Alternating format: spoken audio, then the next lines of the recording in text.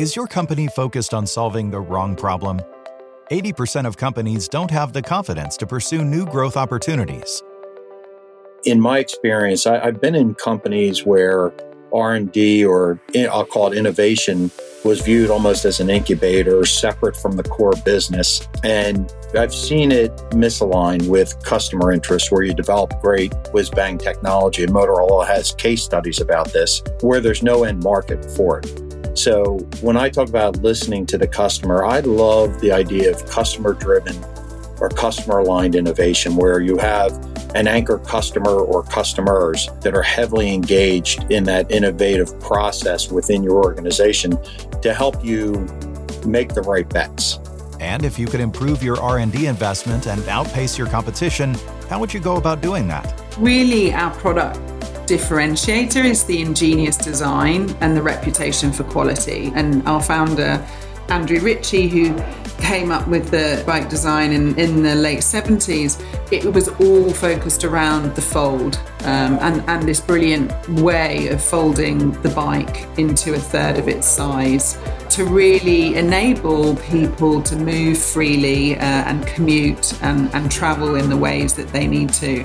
And he really sort of saw it as a tool for people's lives. And you know, I think if you're a Brompton owner, you quickly realize how it can transform your life.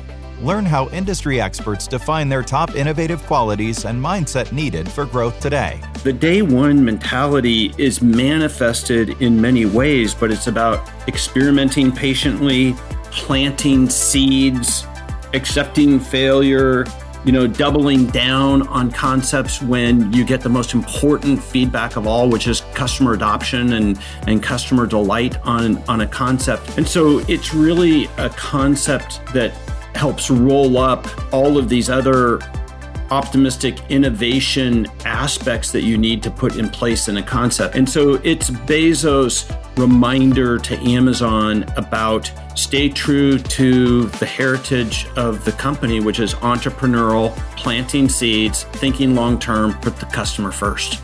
With imaginative solutions to accomplish more with less. We're seeing things like Toast is a good example of that. They just IPO'd, and Toast is a fully integrated system that coordinates the front of house and back of house. So we're seeing, Toast has introduced what they're calling the new steps of service, and it basically integrates mobile ordering at the table. So we're seeing full service, even finer dining restaurants and some fine dining that are making it possible for you to order from your phone at the table, which doesn't mean that you're not going to engage with the server, but it means that if you want another round of drinks, your tab is open right there on your phone in front of you. So these kinds of things are interesting. They sound a little impersonal at first, but in practice, there's a lot of added value that we're seeing from these when they're used well. And build businesses with customer at top of mind. Innovation and reverse engineering and working on new formulas and new offerings to the market. It really used to be more driven, I would say, by the contract manufacturers. However, now the brands are getting very savvy about the claims they want to make, the things that they want to have in their formulas, and even more importantly, the things they don't want to have in their formulas. And a lot of that's being driven by the education of the consumer. Meet us weekly as we discover breakthrough insights at the intersections of ideas, strategies, and experiences from industry experts who are driving growth and making a meaningful impact through their work.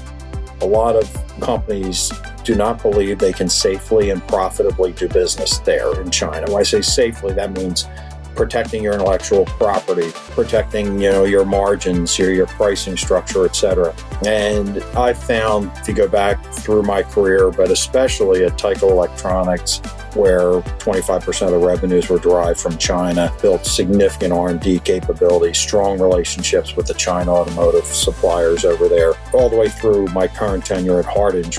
This is the Innovative Executive Podcast with your host, Bella Rushi, founder of Symmetry Consulting. Bella is an innovation strategy consultant and has led many innovation strategy projects and transformations across diverse industries, helping clients grow existing businesses, enter new spaces, and reimagine innovation capabilities. She has diverse experience working with Fortune 500 companies in the life sciences and consumer product space. Subscribe on your favorite app so you don't miss the weekly episodes.